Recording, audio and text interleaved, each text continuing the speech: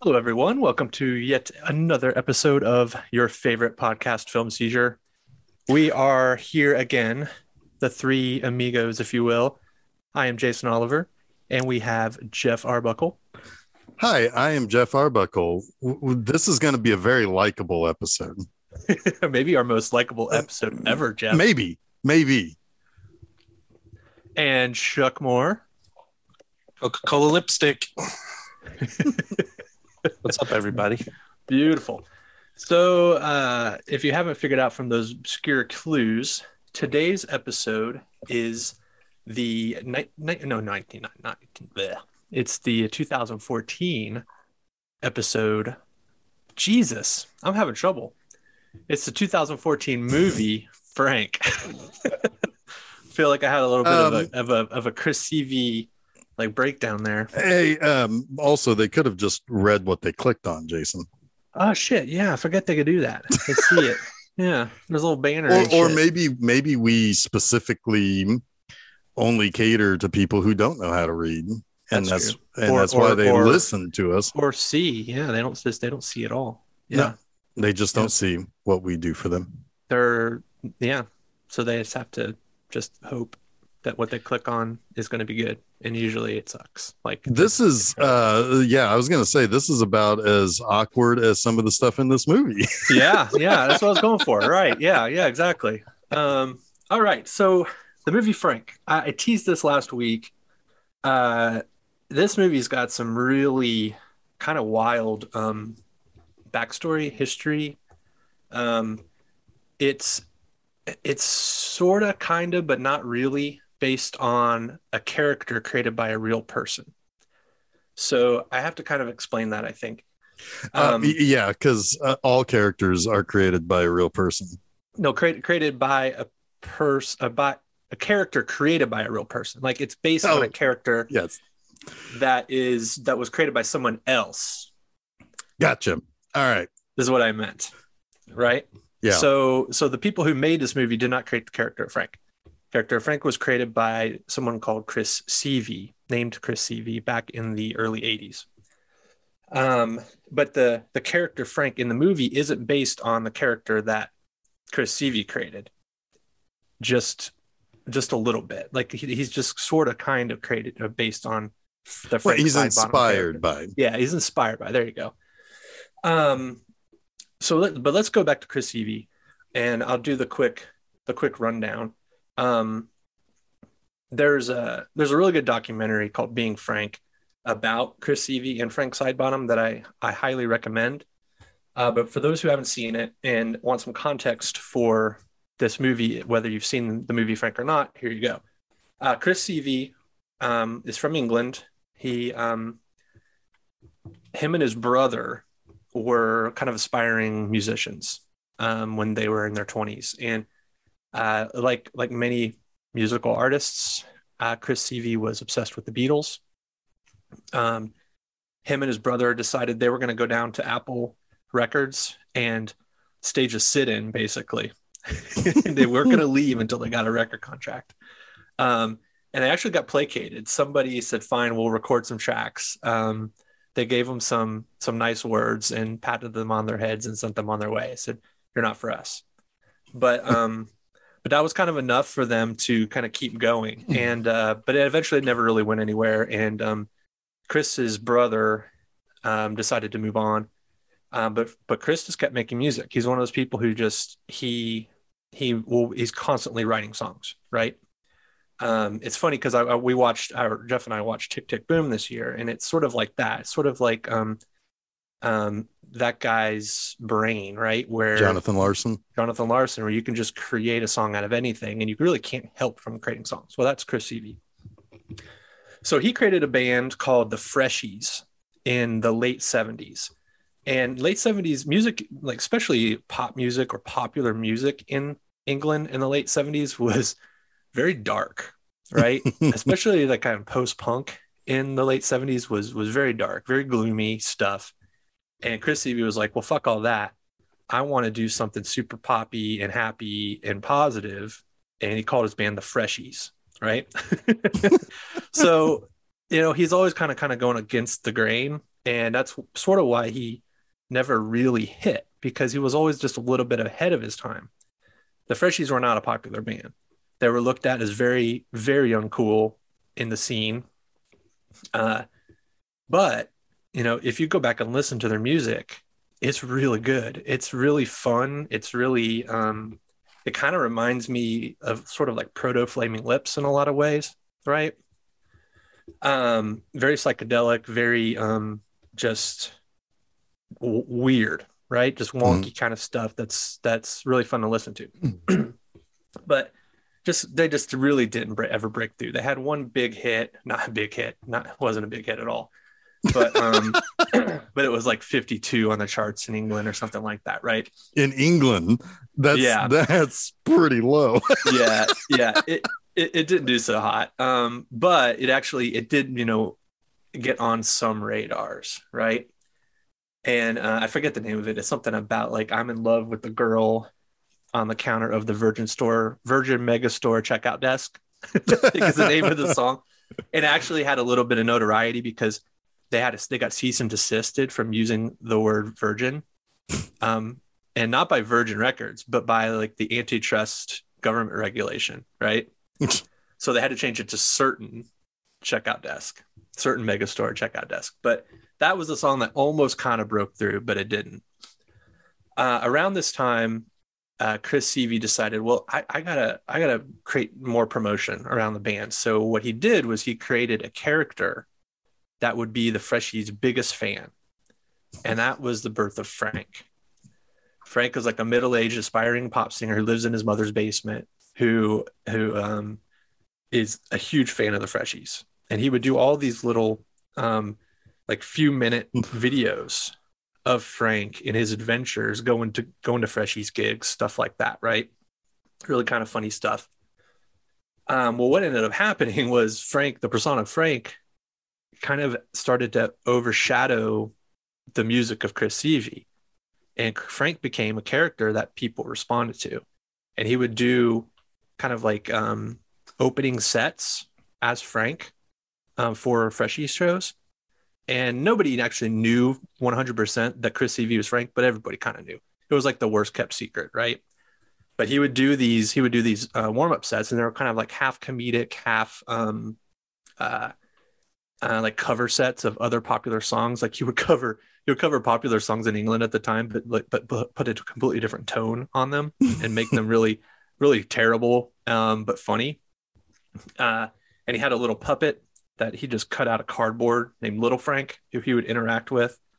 And it got to the point where Little Frank was more popular than Frank, who was more popular than Chris Seavey and the Freshies.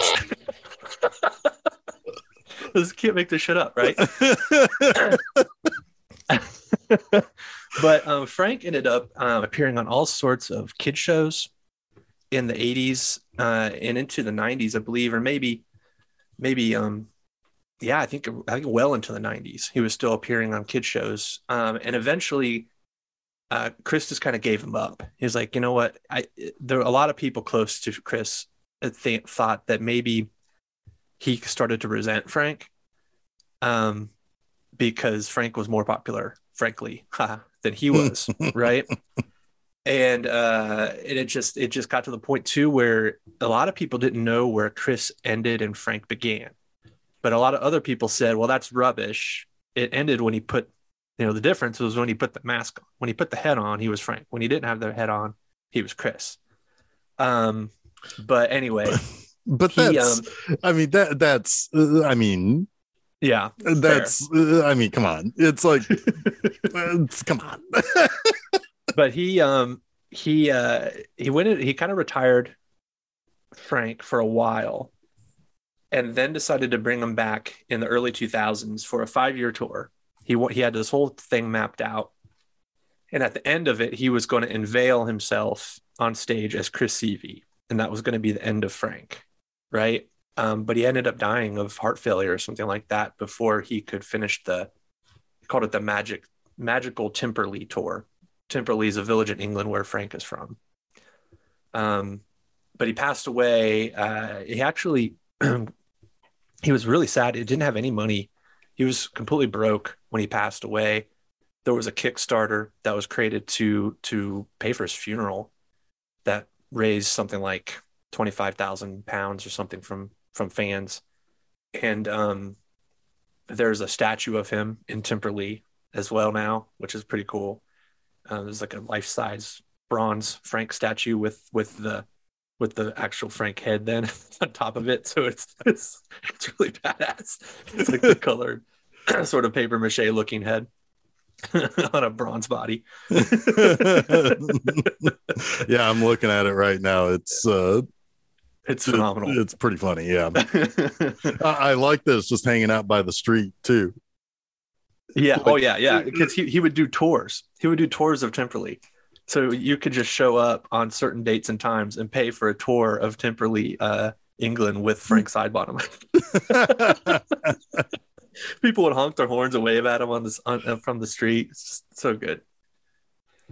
But anyway, yeah, that's kind of like the quick backstory.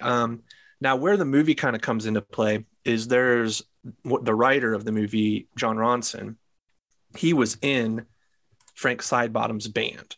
So after the Freshies sort of disbanded and Frank Sidebottom's band started, some of the members of the Freshies were in that, but also they added John Ronson.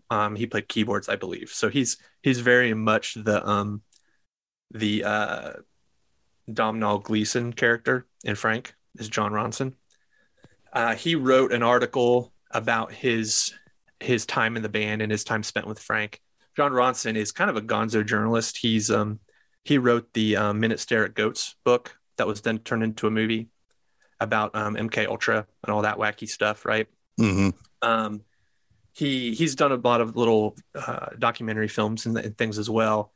But he wrote the movie Frank kind of based on his experiences with Frank, but also he based the character Frank in his movie not on just Frank Sidebottom, but on Daniel Johnston, the American indie folk singer, whatever you want to call Daniel Johnston, songwriter from the early 90s through to almost present day.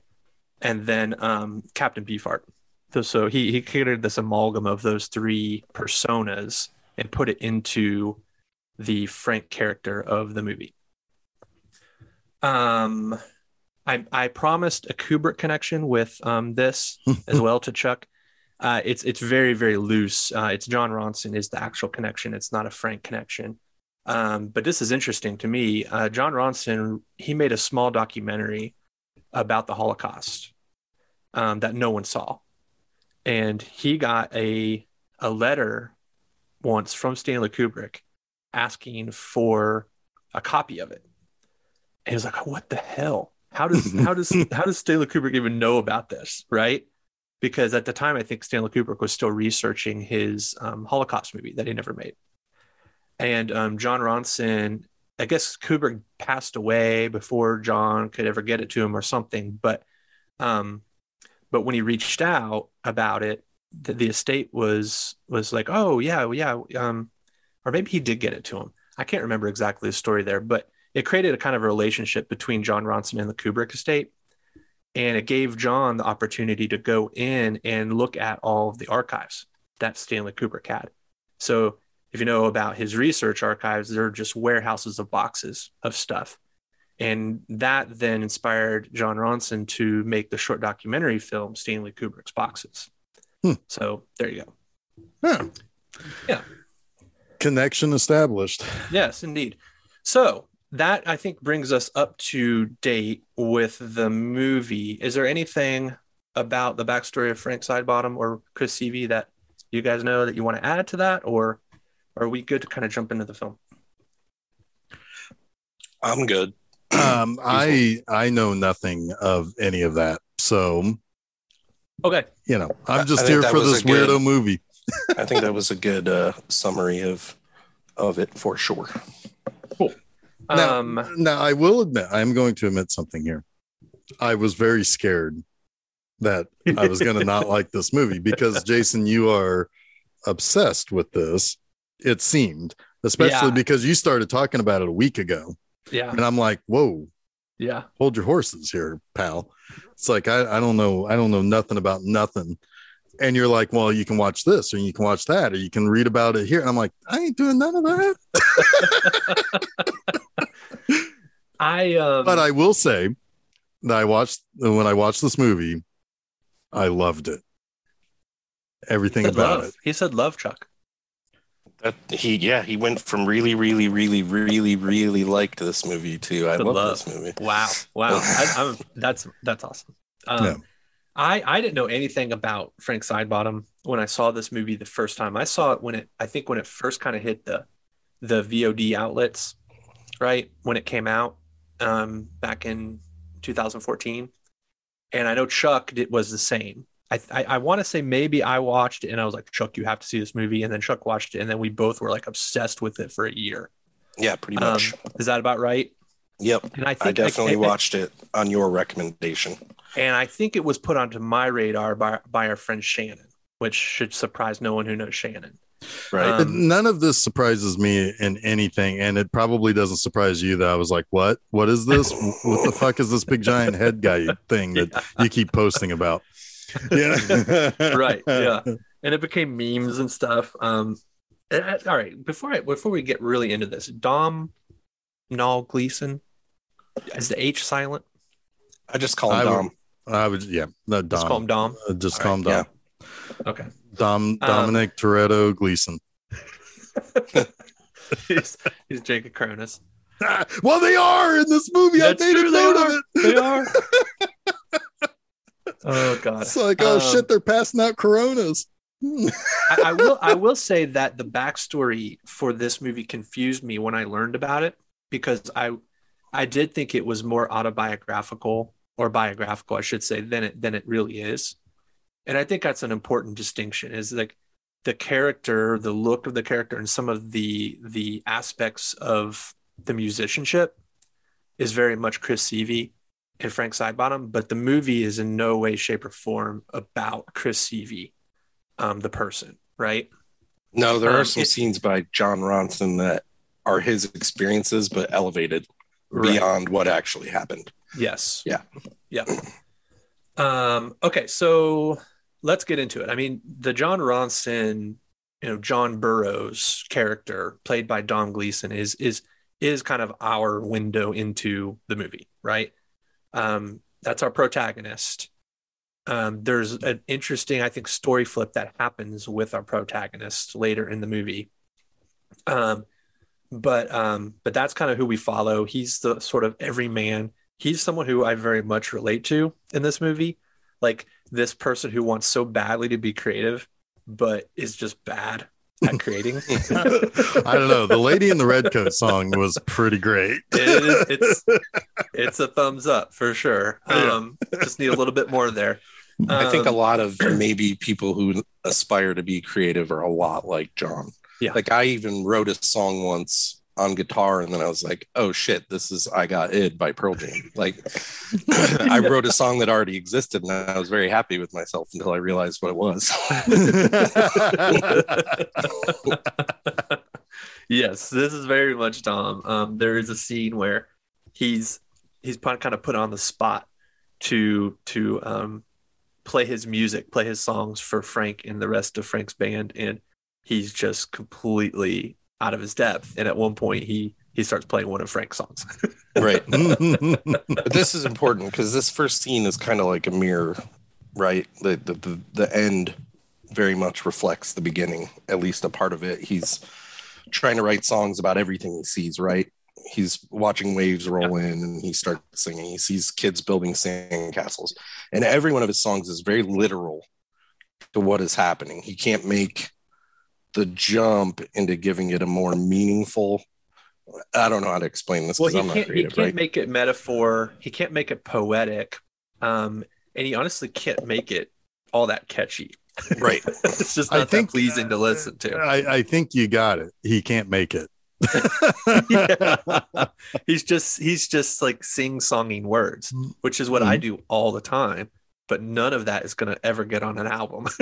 Right. Which is back to the connection with Tick, Tick, Boom. Which is similar, except for that guy was real good. Yeah, basically a genius. Yeah, exactly.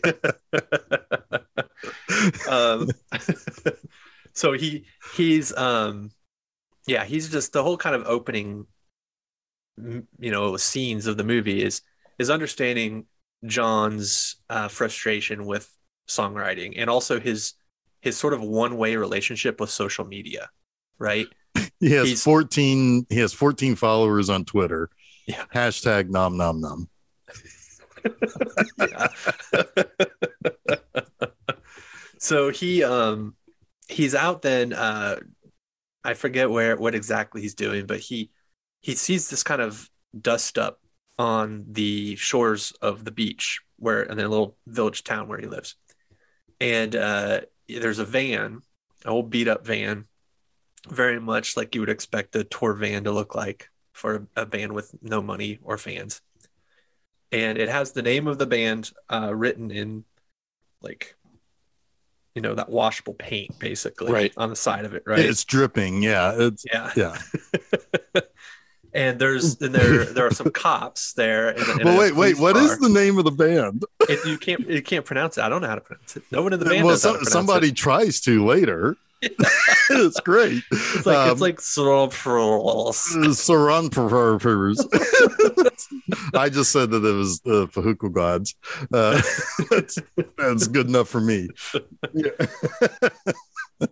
But he's talking to a guy on the beach, and it's Scoot McNairy is the actor, and he's like, "What's going on?" He's like, "Oh, he's having a mental breakdown. He had some bad acid or something like that, I think is what he said. I don't remember exactly, but the police are kind of hauling him out of the ocean, and they go to and they take him in an ambulance, but John the whole time is enamored by the fact that, oh my gosh, you're the band who's in town to play a gig that I saw a poster for. Right.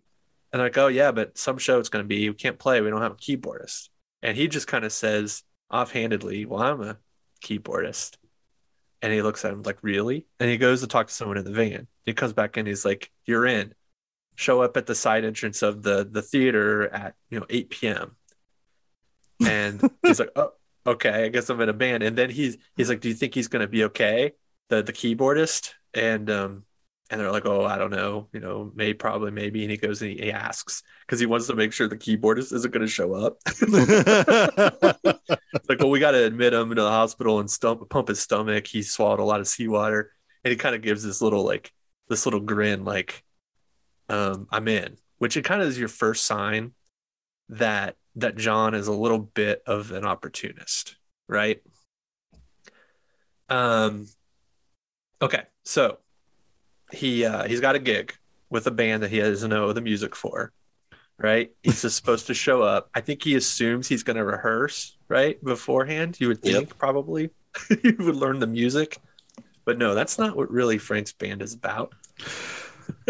No, he just needs to be able to play C, G, and F. Yeah, basically. Right. Yeah, that's right. You know these three chords. That's good enough.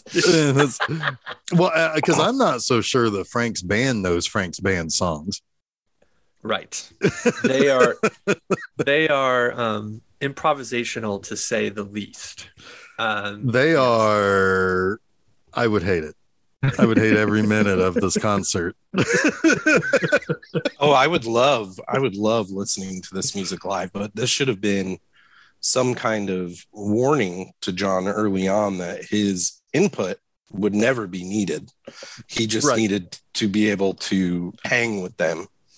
Play C, G, and F. Yeah, like it should have been a warning to him that they didn't need him for anything musically, really. Yeah, and that's the way he's treated throughout the movie, but that he's constantly trying to stand out in this band of highly creative people, right? But anyway, he just walks on the stage, and they're in the middle performing. And he's just kind of has to saddle up to the keyboard, and then Frank comes out and starts singing his. Oh, I love it. He's like, Chris Seavey would probably be in awe of this because I don't think this was ever conceived.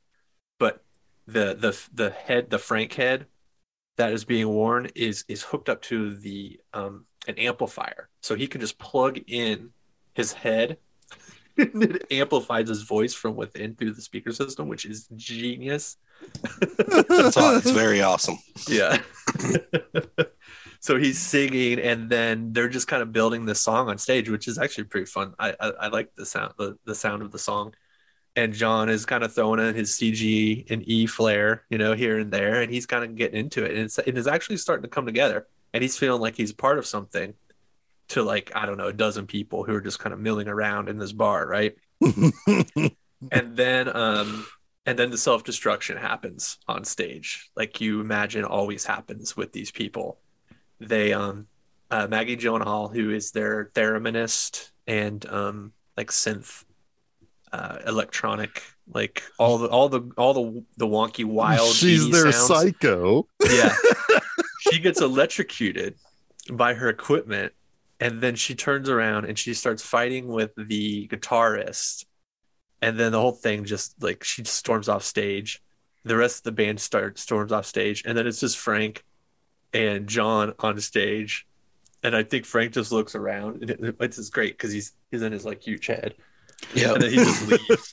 Well, it's funny because that electrocution piece happens, and John stops playing, and that's what angers Maggie. I forget her actual character name. Claire, thank you. And she blames the whole thing on him for stopping playing. It's like, you should have kept playing. So you get the sense that this is par for the course for these people. They're always going through this kind of stuff, and they just persevere. Well, because the guitarist also stops playing because I think he wants to go see if she's okay. Yeah. And she yells at him too. It's like, well, you gonna fucking stop playing? That's what she shoves him. Yeah. Yeah. Funny stuff. Oh man. So I don't actually remember what happens directly after this. Well, John he just goes back to work. Yeah. And he gets somebody walks by and says he's got a phone call. Yeah. And so he picks up the phone, and it's Scoot McNairy, Don, the manager, Scoot McNairy. Yeah. Yeah. And he's like, so Frank liked you.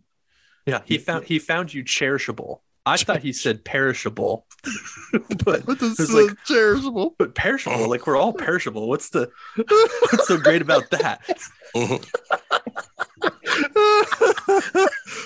And so it's like, so we're doing this really big thing. We're going to go to this island off of Ireland. Come with us. Meet us at this place at this time. So always meet us at this place at this time with this band. And I would hate it. So they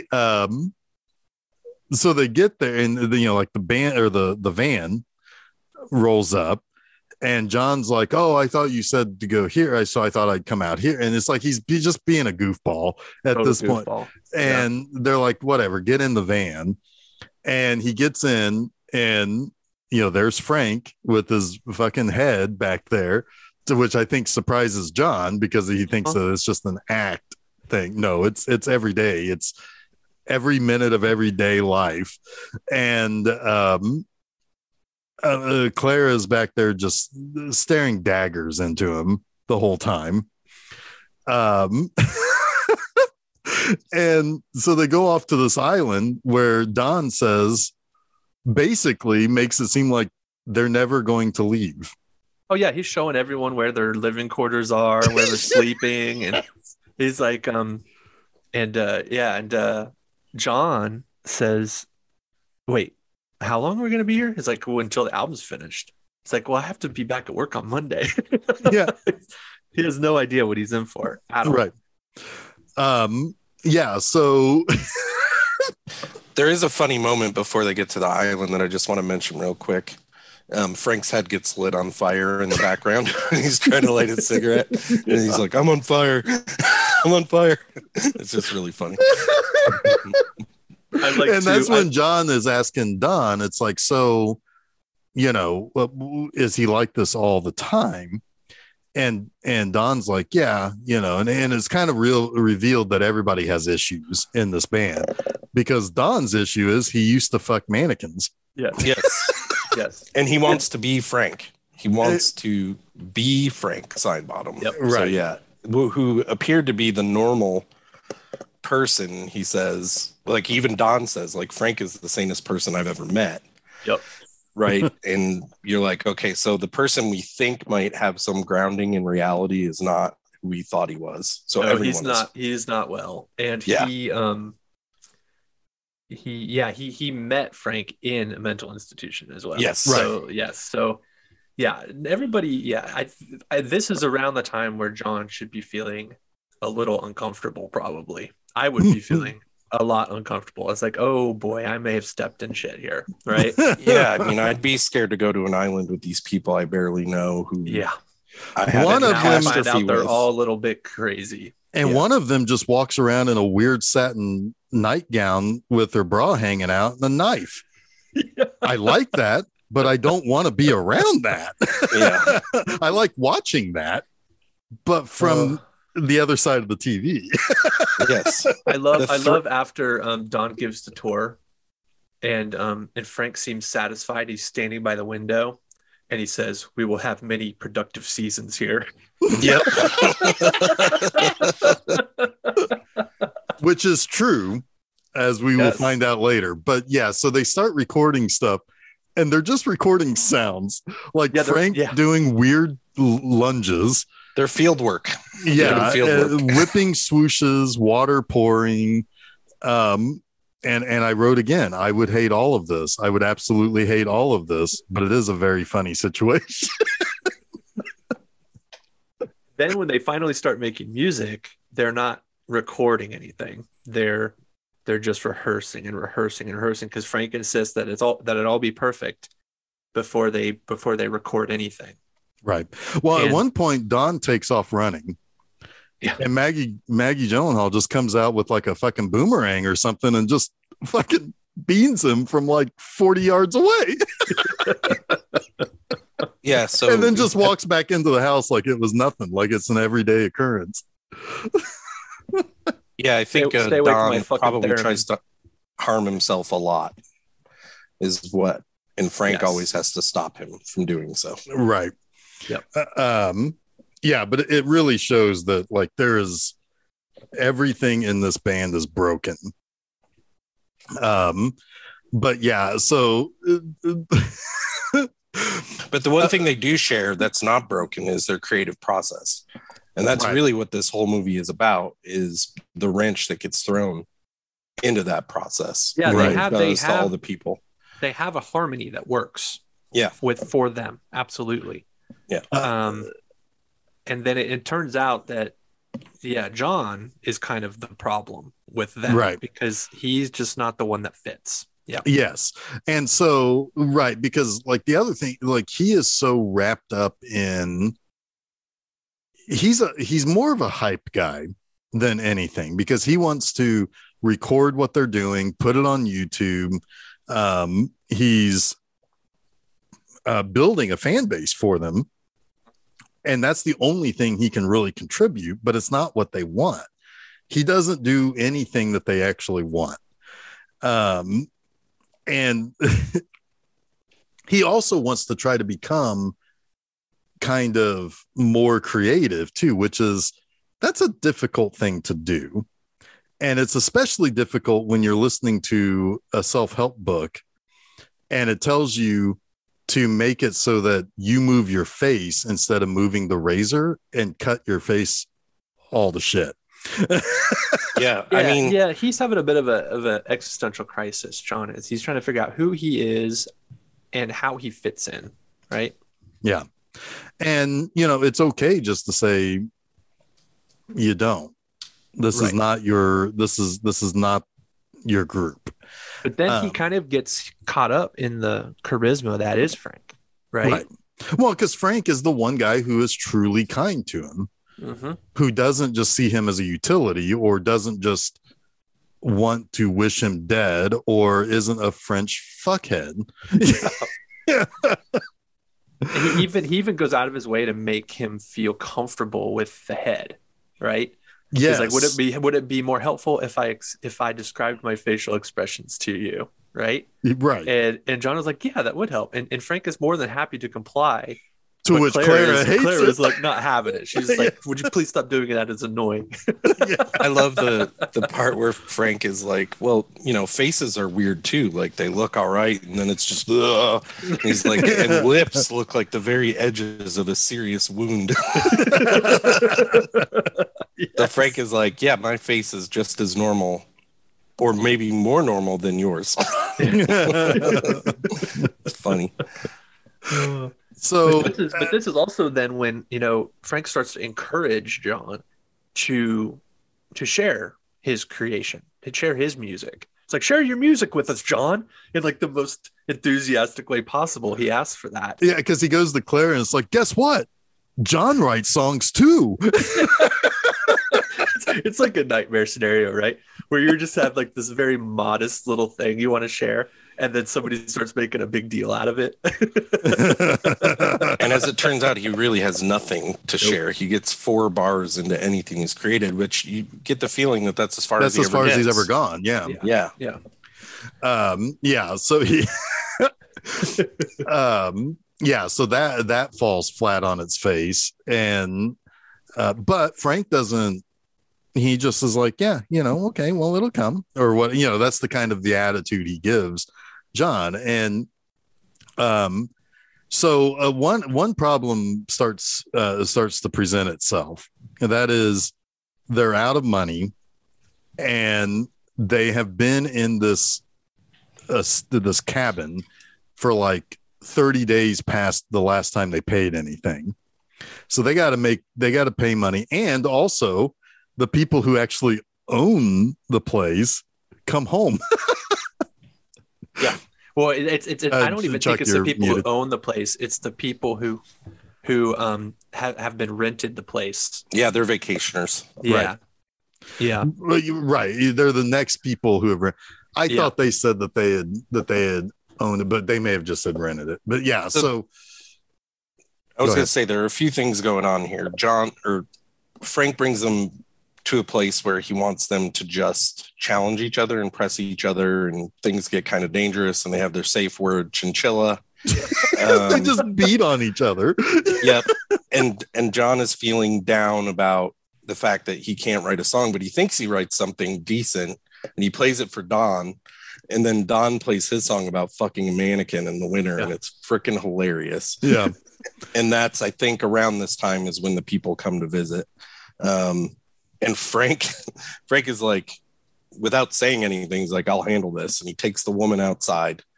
I wish I knew what he said to her, but he basically just like enlightens her in some way, right? Because this is what Frank does. It's like he frees her of like a burden. And they just start dancing and like twirling around, and it's all very sweet. She says, "Thank you for this new truth in my soul." Yep. And they just leave happily. But that means they have to pay, and who has to do the paying? Well, John has a nest egg. Yep. And he's going to let the band basically live off his dime. He's like, well, when my grandfather died, I inherited some money. It's just kind of hanging out in an account. I can use it or whatever. And they're like, oh, great. Okay, let's get back to work. But then it's 11 months later. Yeah. And they're finally going to record. Recording is about to begin in earnest. They don't want to use any of my compositions. And I gave them my fucking nest egg. Right. Right before they don't use any of his compositions, he actually shares a song he really likes. Yeah, the song he really likes, and it's not much, but it's got something, and Frank likes it, and then he really sits excited. down, and he sits down at the piano and starts playing, and then he's like, all right, Clara, come over here. And so basically they squeeze John out and they make it a fucking weird song. Oh yeah, you can't even recognize what it began as, which is hilarious. But that's also so indicative of John's problem, right? Yeah. Is he can't elevate anything. What you could argue whether they did, but they're gonna take an idea and run with it. John is just happy to have one. Right. Yeah, it's like these people, whether you like what they produce or not, are artists in the sense that they will think of something and then they will pick at it until they're happy with it. John, or until they just discard it because they don't like because it doesn't work. Right. And they can discard it relatively quickly. Yeah. John is a wannabe artist who can't get past the creative element, or he can't even start with the idea part to get to the creative element. So like he is always second guessing ideas, whereas these other people will take an idea to the end of the road, whatever the end of the road is. It could be at the end of the driveway, or it could be all the way to completion. So yeah, it's he's the exact opposite, and he just doesn't fit in. But they start recording, and my note was that the song that they're recording is like something Jim Morrison would do if he was high on sniffing his own drug farts. It's the Secure the Galactic Perimeter song, I think. Right? Yeah. I love the music in this. It is perfect for what it is. I don't know if I could listen to this album. I couldn't listen to the soundtrack minus the movie. It's interesting though, because there are versions. Obviously, there are the working versions of the songs, and then Stephen Rennicks actually produced full versions of these songs and put them on the album. And I don't know, I find them really fun to listen to. Yeah, in most of the cases, I like the natural version in the movie versus the actual produced soundtrack versions of the songs. But they're both good in my opinion. I enjoy both of them. So they finish the album and they start passing out Coronas, because that's we have to talk about the fucking Secure the Galactic Perimeter. Well, we did. You got up for a second. I said it was like something like Jim Morrison would do if he was high on sniffing his own drug farts. Okay, sorry, my bad. No, go ahead.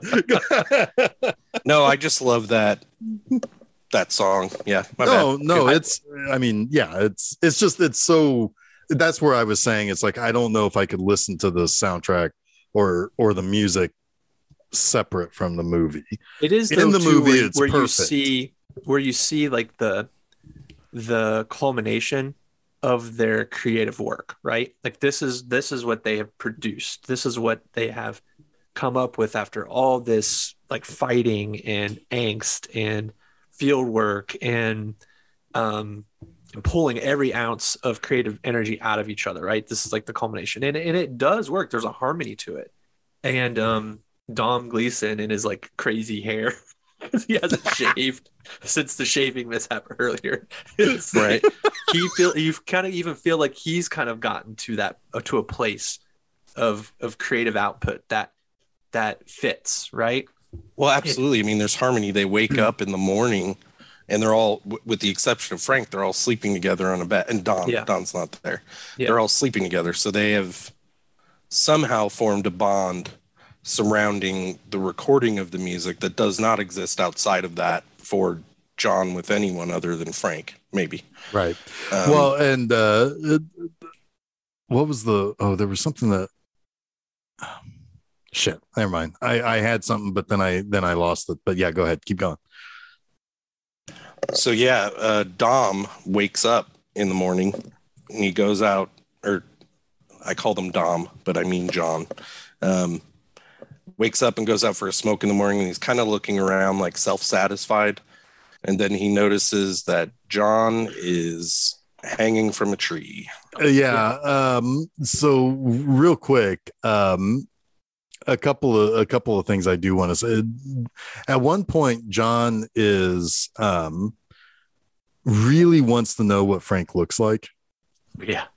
And he sees, and he's like, he wants to tell him about the song he wrote. Or I think that was, or it was something he wants to tell Frank something. And he notices that Frank's in the shower, and he notices that his head is sitting over there. And this fucking killed me. This fucking killed me. He goes into the bathroom hoping to sneak a peek at Frank's real face, to which then suddenly Frank throws the curtain open, and he's just wearing another version of the head with a plastic bag over it. Yep. It is very funny.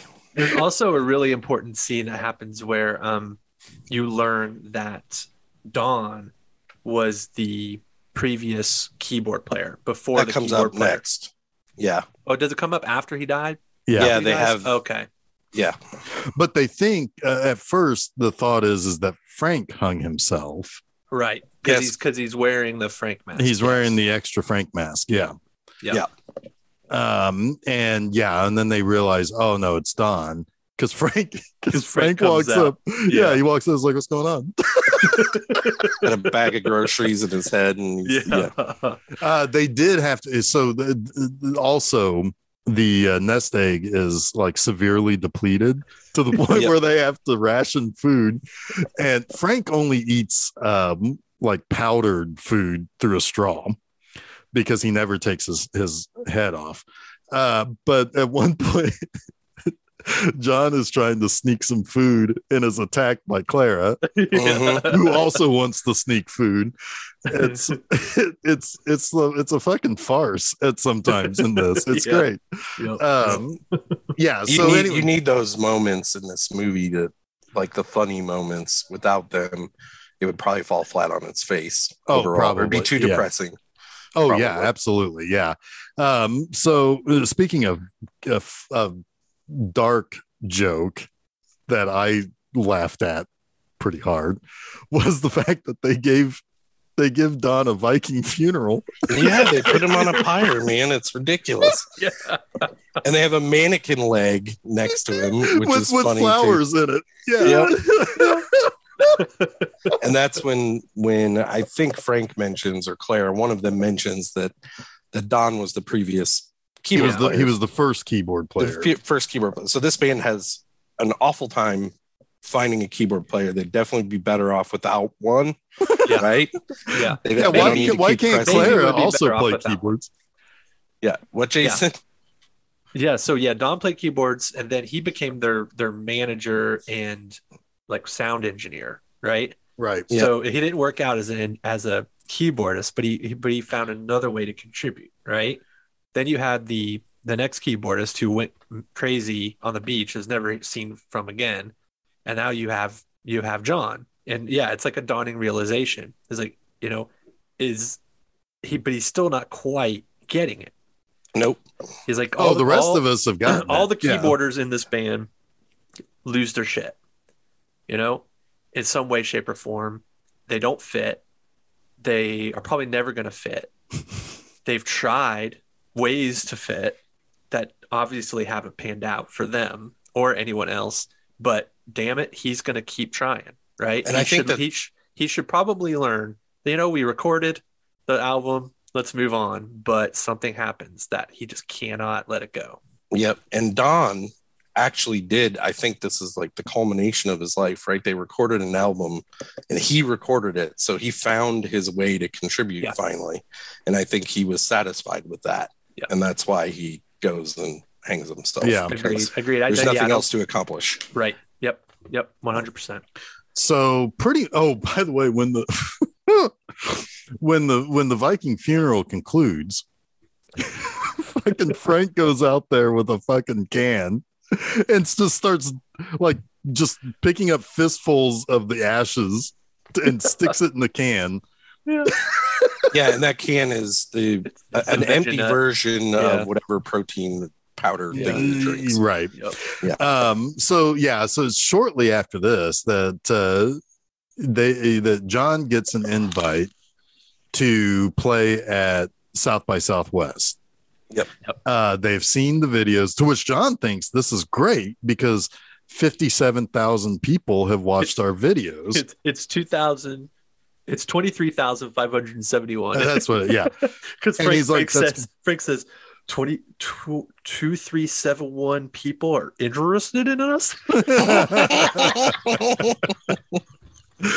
And so like, Frank likes the idea, and he's like, hey, we found the audience, which is what, to a certain extent, Frank is kind of, he's enamored by the idea of somebody finally hearing what they do. He's someplace he even says that Clara, finally someone understands me, that people might actually like our music, unlike Clara. Right. Yeah. Because Clara is just a horribly unhappy person. Yeah, I think he even says Clara would be happy if no one listens to us or something like that. Yeah, right. Because she has a reason for that, and it's actually a good one, but you don't know it at this point. Right.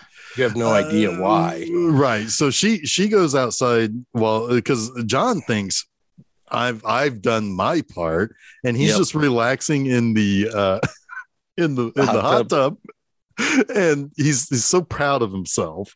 He's just smoking a cigarette. It's like, I've done what I've finally contributed. Clara comes out and starts yelling at him, trying to turn off the because he can't hear her over the bubbles. So she's trying to, and he's like, all you've done is just reset the timer. So she starts yelling at him, to which he then calls her a cunt, and then smash cut to them fucking each other. Yeah, he stands up and she looks at his cock. And apparently that's all it takes to get her hot, because she starts fucking him in the hot tub. Yeah. And she does tell John if he fucks up South by Southwest, she's gonna stab him. She points with her toe at him right in his face and says, if you fuck everything up in America, I'll stab you. Yep. And he's just like, okay. But he's also like, I'm still kind of with him at this point in a first watch. Kind of sympathize with him. The second watch, you can't really, because you know what he's like. But he's so confused. He's like, I did something good. Why am I getting threatened here? Well, he also confuses their now relationship, which is like, this is going to be awkward. And it's like, what do you mean? It's like, well, us being together. It's like, oh no, we're not together. Just get that. I wouldn't be together with somebody as disgusting as you. Yeah, she says, we will never be together. I find you disgusting. And this is also around the time that he realizes she is in love with Frank. Yeah. Yes. Right. Yes. And is afraid that if he becomes famous, that she will lose him. Which I mean, I don't know if that's the greatest reason, but it is a reason. It is not the reason, though. John is completely wrong about the reason. Fair enough. Yeah. So they get into America, and they're driving along in the Sonoma van, and you tried. I tried. But Chuck, you laughing makes it all worthwhile. I won't even give it an attempt. Well, at least I tried then. Anyway, so they decide to stop and pull over someplace in the middle of the fucking desert. And they're going to spread John's ashes, because John and Frank and Clara are all Americans. And so they, it's like John had told Frank at some point, not John, Don had told Frank at some point that he loved the desert. And so Frank thinks this is the perfect place to dump his ashes. So they go out, and he says something really nice about how this is how he always wanted to be. He always wanted to come back here, but he couldn't get here. And he starts throwing the ashes into the wind. Some of it hits the French guitar player. It's very much like the Big Lebowski joke, right? Yeah. But there's an extra sting to the joke. Go for it. It's the Vegemite. He grabbed the wrong container. So who knows what happened to Don's ashes? Maybe they were consumed. Well, it's funny too, because before you realize it's a veggie nut, Clara comes up and starts eating some of it, and you're like, holy shit. Yeah. It's like, what is she doing? And she's like, you fucking idiot, it's veggie nut. And to which Frank just looks around, it's like, oh. It's like, well, then where's Don? And the French guy's like, oh, I packed the wrong, packed the wrong can. Yep. But Clara still goes and throws all the Vegemite around in the desert. Right. And they all walk back to the and it's just sometimes it's funny. Frank just standing there is funny because it's like it's someplace in between a dejection and I still tried to, and he's still like going through the fucking ceremony or whatever. He's not gotten the cue of what he's supposed to do next. Like he's just in his own mind basically and doesn't move. It happens quite a few times. This is where the Frank character is very Daniel Johnston, thank you. You're welcome. Yes. This is where that starts to happen because you really get to start to get a sense of Frank's mental illness. You get an understanding of, he wants to be accepted. But he's afraid. He has his own insecurities about failure as well, which are totally normal. But when combined with a very real mental illness, it's dangerous.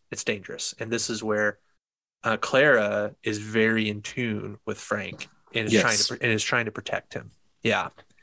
Because what you find out is that they get to the New Discoveries booth to register, and the two people who invited them, who are pretty low level employees at South by Southwest, they're in charge of like finding talent that is sort of on the fringes and showcasing them as new discoveries, which was not really all that well explained maybe to John, or he wasn't hearing it. Well, because he probably was looking past it. What you find out is that, they have some likes, but they'll be lucky if maybe a handful of people in the room actually know who they are. Yeah. And this is where Frank starts to break down, because he, in his mind before this, he's saying things like legions and multitudes of adoring fans. Like he is on this huge manic high of acceptance that he thinks he's on the precipice of. And now he's hearing this and it's all crashing. Right. And, but, they're still going to get their opportunity. And that's what not only the organizer or the people who brought them there, but also John is trying to say, even though John is coming to the realization that it's like, well, that's nothing. It's like that. Those numbers are nothing, because they were like, well, you really aren't going to be worthwhile until you have 500,000, and that's, yeah.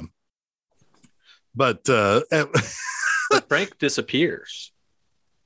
Well, yeah, there's a really, really important moment here. Frank is kind of in his own mind, like crashing, right? He's realizing what this situation actually is.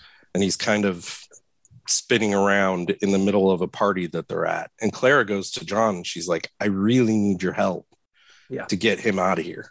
Yeah. And John's like, he's fine. So it's like John does not recognize or understand Frank at all. Clara understands what Frank is going through and knows that this is bad. And she's like, nope, we got to get him out of here. And he does disappear, but there's also, doesn't the most likable song ever. Right. Before he has his full breakdown, or is in the middle of it. Yeah. He convinces, this is in my opinion, where John becomes the villain of the movie. Yeah. Because John wants Frank to change. His entire artistic presence. He wants him to be more likable. As soon as he says those words, John is the villain. Yeah, agreed. Because, it's like what he's trying to do now is trying to mold the band into, okay, we've got a following because we're weird, but imagine if we could be likable. Yeah. At that point, the likability element becomes more important than the standing out because you're a little weird, but still doing something kind of interesting concept. And Frank starts to go through the transformation where he starts wearing lipstick when he's going to write the song. And like he's doing some kind of transformation in his own mind that he thinks will get him to be more likable. Yeah. I also love his gigantic headphones on his helmet, on his helmet mask. Oh, or they're around his neck. It's hilarious. Oh yeah, because they're like because he could almost wear it around his shoulders. Yeah, and there's a moment of corruption that you really feel like John has has fully instilled his total lack of creativity in a way that has brought the whole house down. And it's when Frank plays his most likable song ever, which is hilarious. The song that Chuck Coca-Cola introduced lipstick. himself. Dance with me. And it's completely bonkers. The song is, right, and even Claire says that's your most likable song. Yeah. And she's like, people are gonna love it. But then John goes up and he's like, well, we can work with it. He starts to change it, and Frank says, John fixed it. That's so likable. You should be famous. It's so likable. Yeah. And this is where it's like if you think about that scene earlier in the movie where they take John's song and change it, right? Yep. Now he's doing that to Frank's songs, and Frank is responding to it. And he's like, in no way, shape, or form should he be responding to anything musically creative that John is putting out there, right? Right. Yeah. It's where the mirror starts. This is very mirroring the early part of the film for the rest of the way. And this is where Frank is cracked. He's having a full-on mental breakdown at this point, because even if he thinks this song is likable and that people will like it, it's not him, right? And he's not really able to reconcile that. Yeah, and so he does eventually. And Claire stabs John.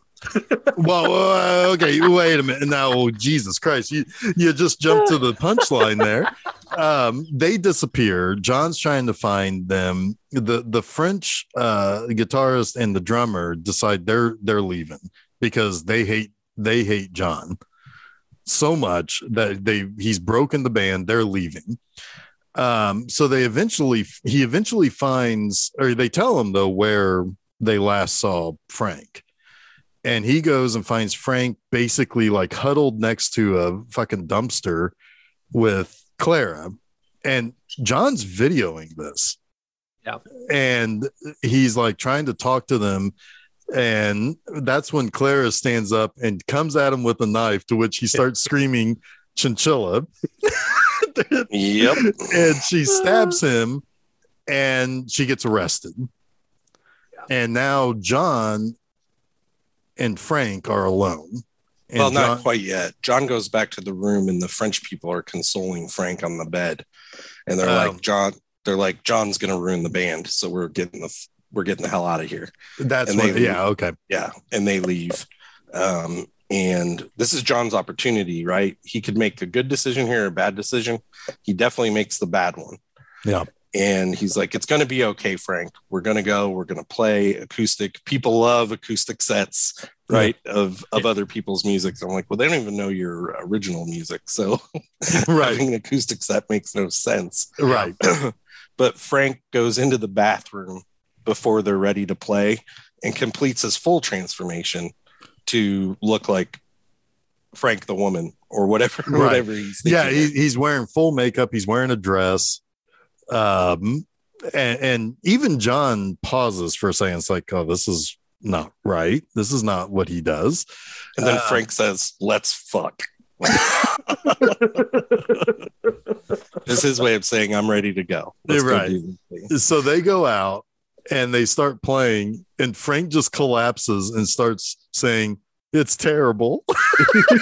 But they're also playing a John song, right? But it's terrible. The music is shit. The music is shit. And so they basically crash and burn. They end up having to go stay at like one of those live-in hotels that people have to go live at when they get kicked out of their houses. And time is starting to run out as far as like they need to pay. They don't have any money.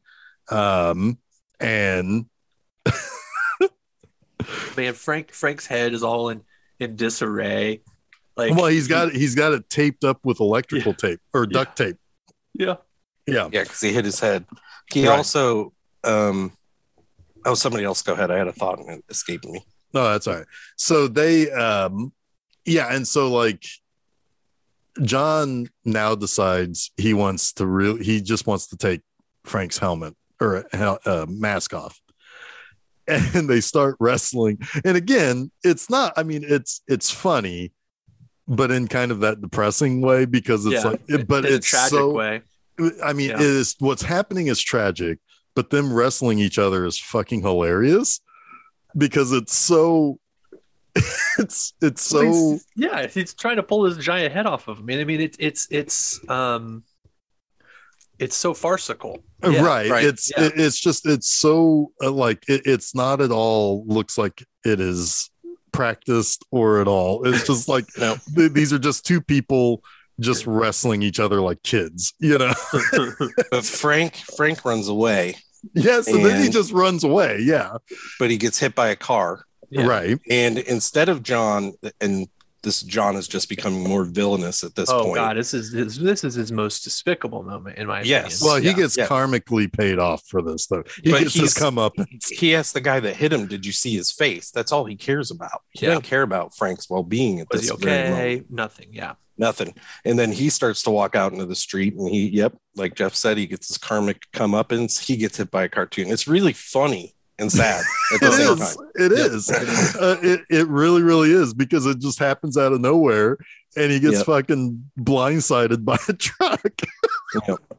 And so he ends up in the hospital in traction, and but he gets released, and he has to go, and he wants to go and try to find Frank. And so he starts using his using his Twitter account to find using his Twitter account. He also comes across a shit kicker bar where the rest of the Sonamperforbs were hanging out and playing. And there is something about I like how he finds them, because he saw an advertisement for their band, which is all just like consonants. It was just like all M's and C's. Yeah. But they're playing totally uninspired music, right? They are playing old country western songs, like but in the most dreadful way possible. Right. You know what it reminded me of, and I meant to pull this up before, but like, there's something really haunting about it, especially how like Maggie Gyllenhaal's singing the songs. But it makes me think of when Sonic Youth covered that one Carpenter song. Oh yeah, where it's real haunting, and that's not at all how the Carpenters did the song. I mean, it's the similar tempo, but it's off, you know, and it's like it sticks with you a little bit. And yeah, it's like this is. So anyway, he gets he gets messages that are jokes about where he can find Frank, but he finally gets one that leads him to a town in Kansas, and I think he knows that Frank is from Kansas. Don I think mentioned earlier in the movie that, hey, he once told me he's from this place. So when John sees that, he's like, okay, this is the one. And this is a really cool scene because it's very mirroring the beginning, because John has been, the whole time we've talked about this, he's like trying to define or understand where creativity comes from. And he's walking through the neighborhood, and it looks exactly like his in England. There's a guy spraying his lawn. There's some kids playing with something. Like, it's very much a mirror of his situation to begin the movie. Right. There's also a line that's really important. Where John says something about, miserable child. There you are. He says, miserable childhood, mental illness. Where do I find that kind of inspiration? Right. That's something that John really thinks in his head is where creativity comes from. Yeah. I'll admit something here, because in my 20s, I used to think my life was too normal for creativity's sake. Right. Like, I'm not Ernest Hemingway. I'm not tortured. Pain. I'm not. Yeah. And it's a big fallacy, right? Yep. But he goes and he starts talking to a guy in the lawn that I think he thinks is Frank or related to Frank. And the guy's like, hey, I'm just here to trim the trees, man. I'm just a tree surgeon. Leave me alone. I'm just looking at this tree. Yeah. But then he sees a guy just standing in the yard. Obviously, it's damage to his head from the car accident. He's well, like, okay. the damage is actually from the mask. Yeah.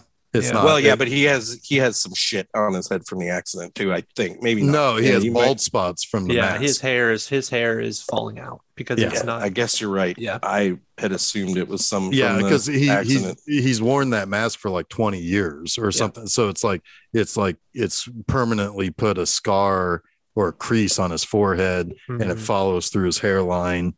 Yep. This was a cool surprise too. The first time I watched this, because I had no idea Fassbender was even in it. Yeah, we haven't even mentioned that. The whole time that Frank is in this movie, it's Michael Fassbender under a mask, who apparently really liked acting under the mask. Yes, Yeah. that's what he said. Yeah. But yeah, it is Michael Fassbender. That's proof that he can do anything. Yeah, he's awesome. Yeah. But even John is still, even after having walked through his neighborhood, still believes that Frank had to have had a bad childhood. Right. Something had to be wrong with his life to make him this way. And then Jason, I know you probably wrote this line down. What does his mother say exactly about creativity? Well, yeah, they're pretty emphatic that, you know, he had a normal childhood. And this is Daniel Johnston's parents to a T, by the way. You know, he had a normal childhood. You know, we were always good to him. I think they even said that they supported his artistic, you know, ventures and everything. But she says the music was always there. When asked, he asked about the mental illness, and she says the music was always there, and it was the mental illness. If anything, it slowed him down. Right? Yeah. Yep. Well, because it was a hindrance to his creativity. Well, Very at one point, powerful moment. and he even says like, well, how long has he been like this? And the dad's like, well, he has a mental illness. He's always had it. Yeah. You know, it's like, this is just how people are. It's not, sometimes things can happen where psychological abuse can create a mental illness. Most of the time though, there's something already lying there. Yeah. And it is, I mean, the parents are so accepting of him. You know, it's almost heartbreaking that it's like they were powerless to do anything more. They did everything they could. And you know, and the dad does say though, it's like the whole thing with the mask was when he was like 10 or 11, he wanted to wear a mask for a costume party. He didn't realize there was no costume party, and he made him a mask, and he liked wearing it, and they never told him not to. Yeah, they said the worst mistake they made was catering to his illness. Yeah, exactly. Yep. Where back then they should have been able to see this kid needs help. Yeah. And they didn't. They just were trying to be good parents, and sometimes trying to be too much of a good parent can also stand in the way of being good parents. It's kind of both ways. You know, when you are, you know, artistic, your artistry can be affected by mental illness. Identifying mental illness can sometimes be blocked by just trying to be a good parent. Yeah, that is the Devil and Daniel Johnston documentary about Daniel Johnston to a T. His relationship with his parents is so complex in that, because they think they just have an unruly child that they don't understand, right? Who is slowly, as he gets older, his illness is getting worse, and they're never able to quite identify it or understand it or come to terms with it, but they try to give him everything and all the support they can to a point, right? Mm-hmm. But they can't just allow him to do whatever he wants either. He's their kid, you know. Kids don't get to just do whatever they want.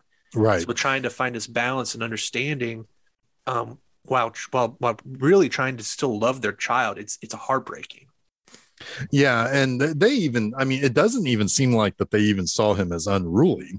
Right. They just got to a point where he needs to go to the hospital, you know, and that's the way it is. And I'm sure in the middle of fucking Kansas, that didn't look good on them, but they did the right thing. Yep. You know, and there's a whole other element of that where it's like, there's of course going to be stigma around that, and they're going to be blamed, or they're going to be looked at as failures. That sometimes makes it hard for those parents to do the right thing, again, just trying to be a good parent sometimes ain't enough. Right. And what it could be debatable on what John does next, if it's actually a good thing for Frank or not. But he decides to take him to where he found Clara and the rest of the band. And this scene, another mirror of the beginning, is wonderful because Frank is just standing on the floor, kind of looking around, trying to take it all in. And he starts to talk like John did in the beginning about the waves crashing in, but instead he says, he thanks the bar for having him. He says, "I love your wall." Yeah. And this is where his kind of creative, the step that John could never take, Frank takes immediately and writes like kind of a beautiful, touching song about the band embracing him again, right? Like, take me back. I'm here. Put your arms around me. Even if you're nervous, which I think is like the fiddly digits kind of stuff. He's like, I love you guys and I want you to love me too. Yeah. And he's pretty much focused on Clara here. Like, when he's saying, "I love you all," he's really singing to her. And they're starting to play along to what he's singing as well. So it does feel like this healing that's happening with all of them. This cohesive unit is starting to come together again. It's beautiful. It's really beautiful. And then John just leaves. Yeah, he's watching from the bar, and then it cuts back to him, and he's gone. Yeah, and he's put them back to where they were. They're finally without a keyboardist, where they always needed to be, wanted or needed to be. Right. One thing that we didn't mention about the whole chinchilla thing is that John becomes famous for being the chinchilla guy. Instead of anything else. All of the stuff that he had set up for the band is basically fucked because he becomes known as the chinchilla guy, and he doesn't become famous for anything positive. He becomes famous for being laughed at. Yeah, I mean, it's brought up by that guy when he's looking for Frank, and it's a really like kind of scathing comment on popularity via social media. Right. That we thought that Frank was just funny. We thought Clara was a character. Exactly. It's like they're none of what, like, and you alluded to this with John, none of what they were doing is why they were famous. Right. It's the act that people thought they were that made them famous. When in reality, they're a very dysfunctional, hurting group of people that are being capitalized on. And being laughed at. Yeah. But again, when Clara stabs John gets his comeuppance for wanting to be famous by becoming famous for being kind of an asshole idiot. It's like he's for exploiting them, basically. And while they don't realize that's what they're laughing at, that is what they're laughing at, is the fact that he fucked this band up to the point where somebody tried to kill him. But and now they're laughing at him for that. It's super important that John realizes all the mistakes, and he's apologized to people, but the fact that he walks away instead of trying to join the embrace is a very big kind of growth for John too, because earlier in the film, you'd think he'd take credit for this, for bringing them back together. But instead he's like, "No, I need to remove myself from this because I was the problem." It's really, the end of this movie is just awesome, I think. Yeah, it's perfect.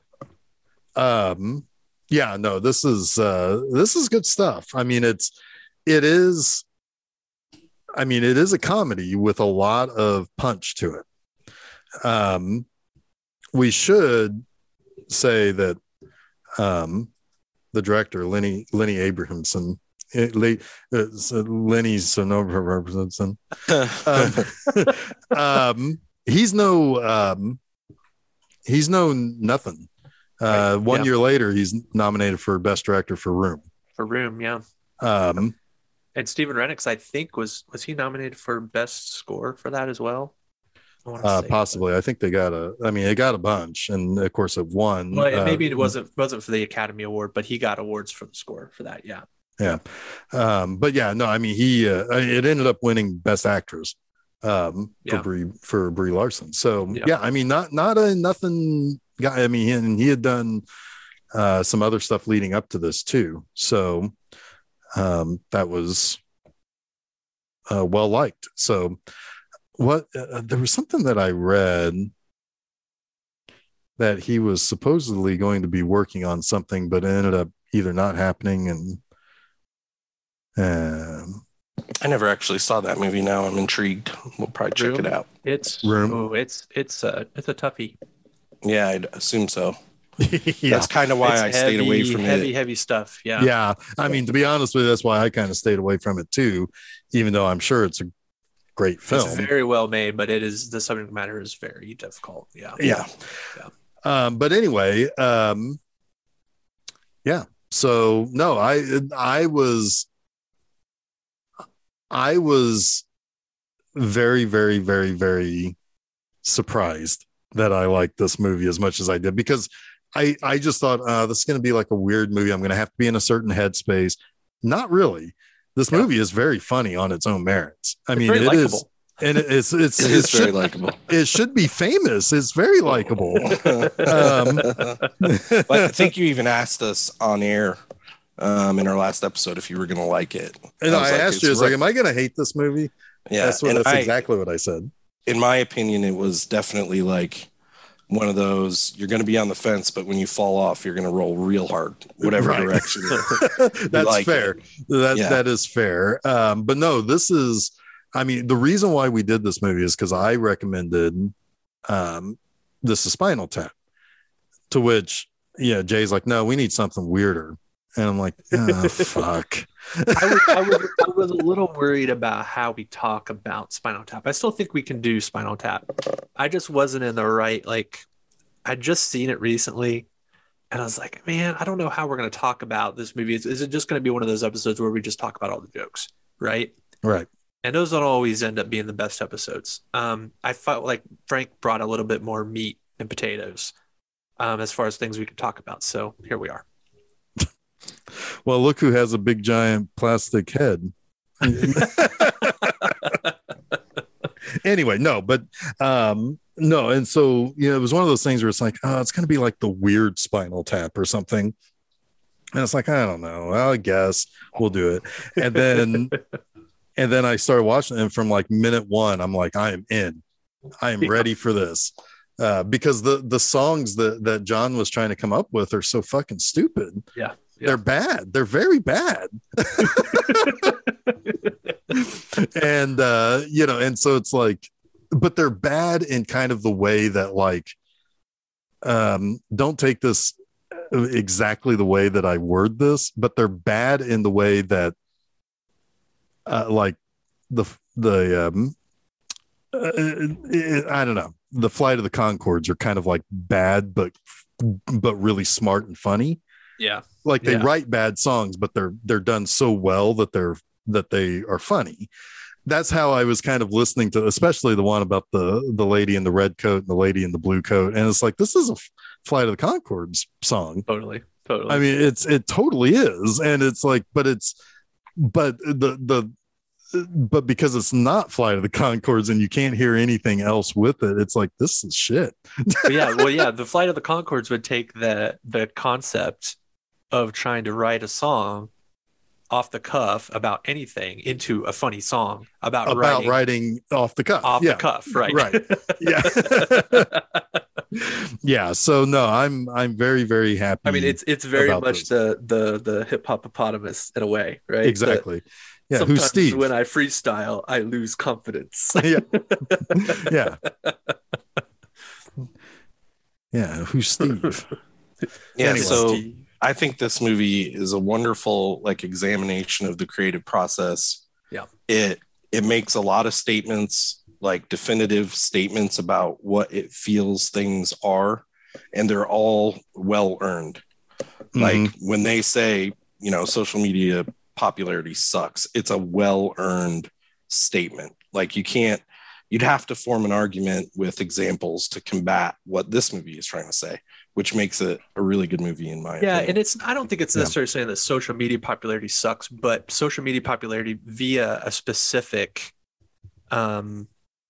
way sucks. Like just being a persona or just being the person who's there and giving you and exploiting something is a shitty way to become famous. Yeah, I guess there are a lot of people Yeah. on social media who absolutely fucking earn their popularity because they're bringing an amazing artistry to a platform. Sure. Yeah, I was talking about just the example in this movie. Sure. I just wanted to clarify. It's Yeah, okay. no, and to say that, but yeah, there are. I mean, to kind of piggyback off of both of you on this is that there is there's definitely a large number of people who have been able to make social media, in particular YouTube, their jobs, and they do incredible amounts of money per video, money per year. And what they do is kind of cynically exploit something that somebody else has done better. And it's, there are people on YouTube who very poorly just read articles to their fans and comment shittily on that, and they are rich, and it should be illegal, in my opinion. Because for anybody who actually tries to create something, who tries to do something, it's very frustrating when somebody who puts very little work and almost no reading skills into a six-figure a year job, it really makes you realize that it's stupid and it sucks, and those people are awful. But anyway, I digress. I didn't mean to let that get a little personal there, but anyway. Anyway, so I don't know. I think we do it. Have we done it? I think we've done it. Yeah. Okay. I would recommend most people seeing that. I would even recommend this to my dad, who has watched some of the movies that we've talked about. It is a little weirder than what Dad typically watches, but I think he would appreciate some of the humor in it. Yeah. Yeah. Anyway, I mean, he liked Spinal Tap. So anyway, Dad, check it out. It's on Prime. Just watch it on Prime. Anyway. Yeah. So next week, so we did we had a bunch of ideas and we just drew them out of a hat. So next week. Yeah, now for something completely different, right? Well, yeah, sort of. We have the 1978 version of Invasion of the Body Snatchers, directed by Philip Kaufman, who was really kind of the beginning of a decade's worth of big time movies for him, at least critically. So one in particular is very big. But yeah, so Invasion of the Body Snatchers, probably the undisputed king of those four versions of that movie. I will talk about each one of the four. Jason asked me, and I thought, well, if he's going to be so obsessed over Frank, I guess I can do my homework on Invasion of the Body Snatchers. But anyway, I like I like three of them. The Invasion is not very good. Oh yeah, that's not very good. It's just poopy. Yeah. But anyway, but that's going to be next week. You can find that at filmseizure.com or where you like to listen to podcasts. We're in several podcast providers, so just check that out.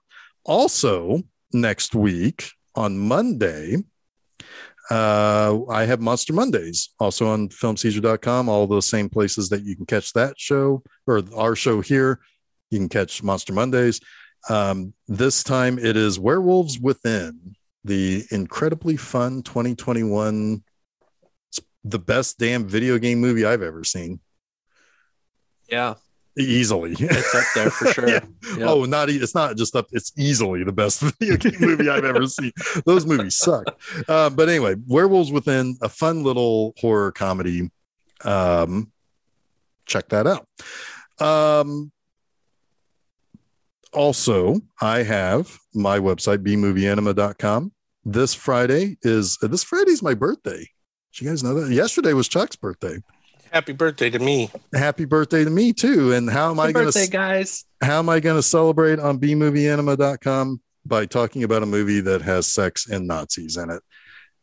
Tinto Brass's Black Angel is this week's feature. It's actually the best movie of the month. It's actually a really good movie, but it's essentially a European Nazi porno.